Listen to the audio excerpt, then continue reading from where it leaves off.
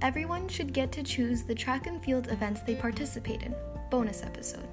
Hey, it's me, Bridgette, and welcome to Why, a podcast where I tell you how I feel about certain topics.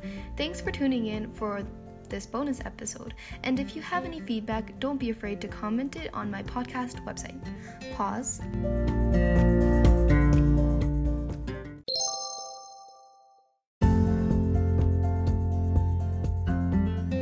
So if you're new to my podcast, the structure is, first, I normally give a little bit of a backstory/reasoning of why/how I chose each topic. Then after that is finished, I'll give 3 reasons why I support my statement. And in the end, maybe even convince a small handful of you guys that my statement is correct. And since this is a bonus episode, this episode will be shorter than usual and there will only be 2 reasons rather than 3.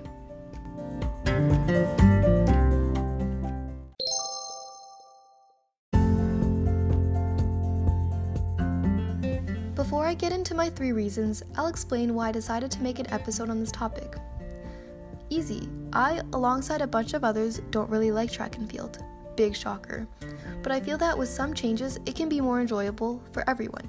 So in this bonus episode, I'll be talking about one of these changes, which you probably already know by reading the title or listening to me say it, and providing 3 reasons why it would be beneficial. I also wanted to mention that I've talked with people on both sides of the spectrum. For example, I read responses from my Instagram story that asked what people think of track and field, so I wouldn't say this is very biased.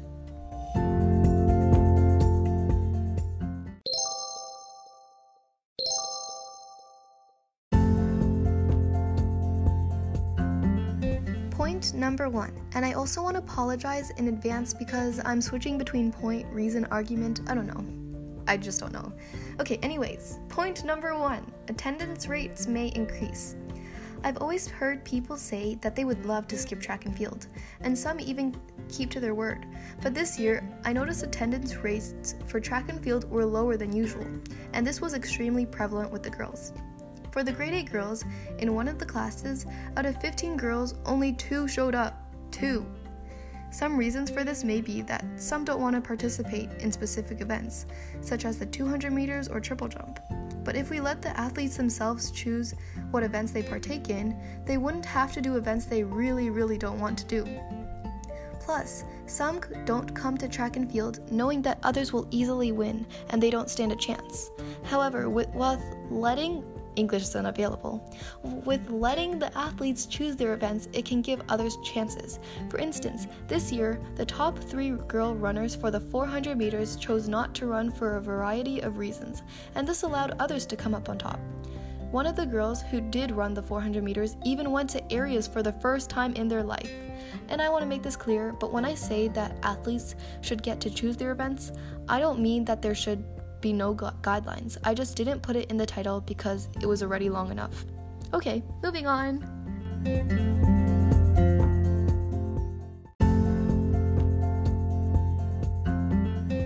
Point number 2.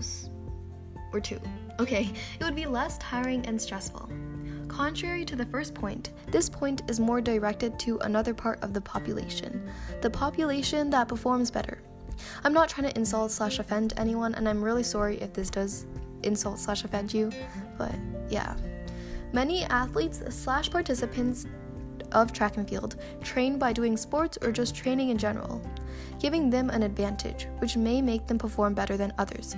And sometimes they would have to run multiple times in a row since they made it into runoffs, or they wouldn't have any time to eat their snacks, drink water, because of the same reason, making it into runoffs, leaving them dehydrated, extremely tired, and unable to perform. Why is English always unavailable? And unable to perform at their best. Letting athletes choose their events can allow their schedules to be more flexible, allowing them to try harder for their events as they wouldn't need to conserve their energy for other events, and it would be less stressful, as lots of the athletes that perform really well have expectations from their peers to live up to, which is extremely stressful at times.